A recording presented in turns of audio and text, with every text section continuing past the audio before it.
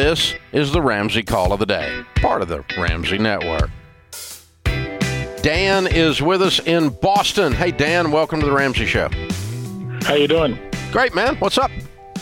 I just have a quick question for you because I listen to your show quite a bit. And first, I want to say thank you for taking my call. And I wanted to, a lot of the stuff is structured around houses. So I know you would say do the 15-year fixed, and the mortgage should be no more than 25% of your take home. Mm-hmm. If you wanted to get, let's say you wanted to get a 2-unit instead of a house, I don't have kids or anything like that.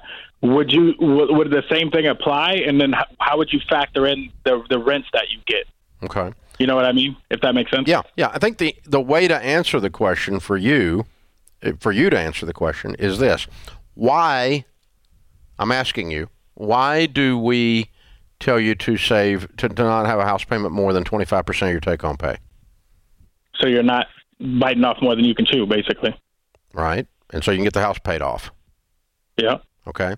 Now, the duplex changes that because you have a renter, you have repairs, and you have rental income.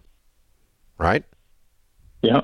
Okay. So what would keep you from, what percentage would keep you from biting off more than you could chew and not being able to get the house paid off?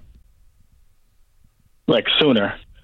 Yeah. Well, I mean, like you said, I like your. You could use the 25%, but my point is, we're going to use that rent as, I'm not counting it at 100%, like it's not there, like it's always coming, because rent doesn't always come. Okay? Absolutely. But if I wanted to raise the 25% up a little bit by, let's say that the unit is renting for, the other unit's renting for $1,000, okay?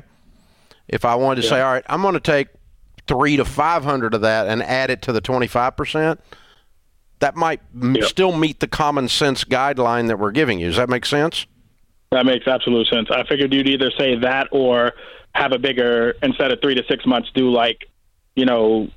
12 to 18 just to no, I'm still going to stick. Yeah, I'd still stick with the 3 to 6 months. Now, the other thing you got to know is you do need in your property account, in addition to your 3 to 6 months, you need some money there.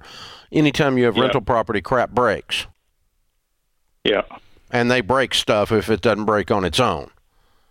So absolutely. Yeah, you're just you're going to be surprised at what your expenses are on these things. It's not all Skittles and rainbows. Let me remind you, you live next to your renter, so they will be knocking. They will see you outside, and they will complain about things. So there's you got to think about that too when you're looking at duplexes. Yeah, and which renter you're putting in.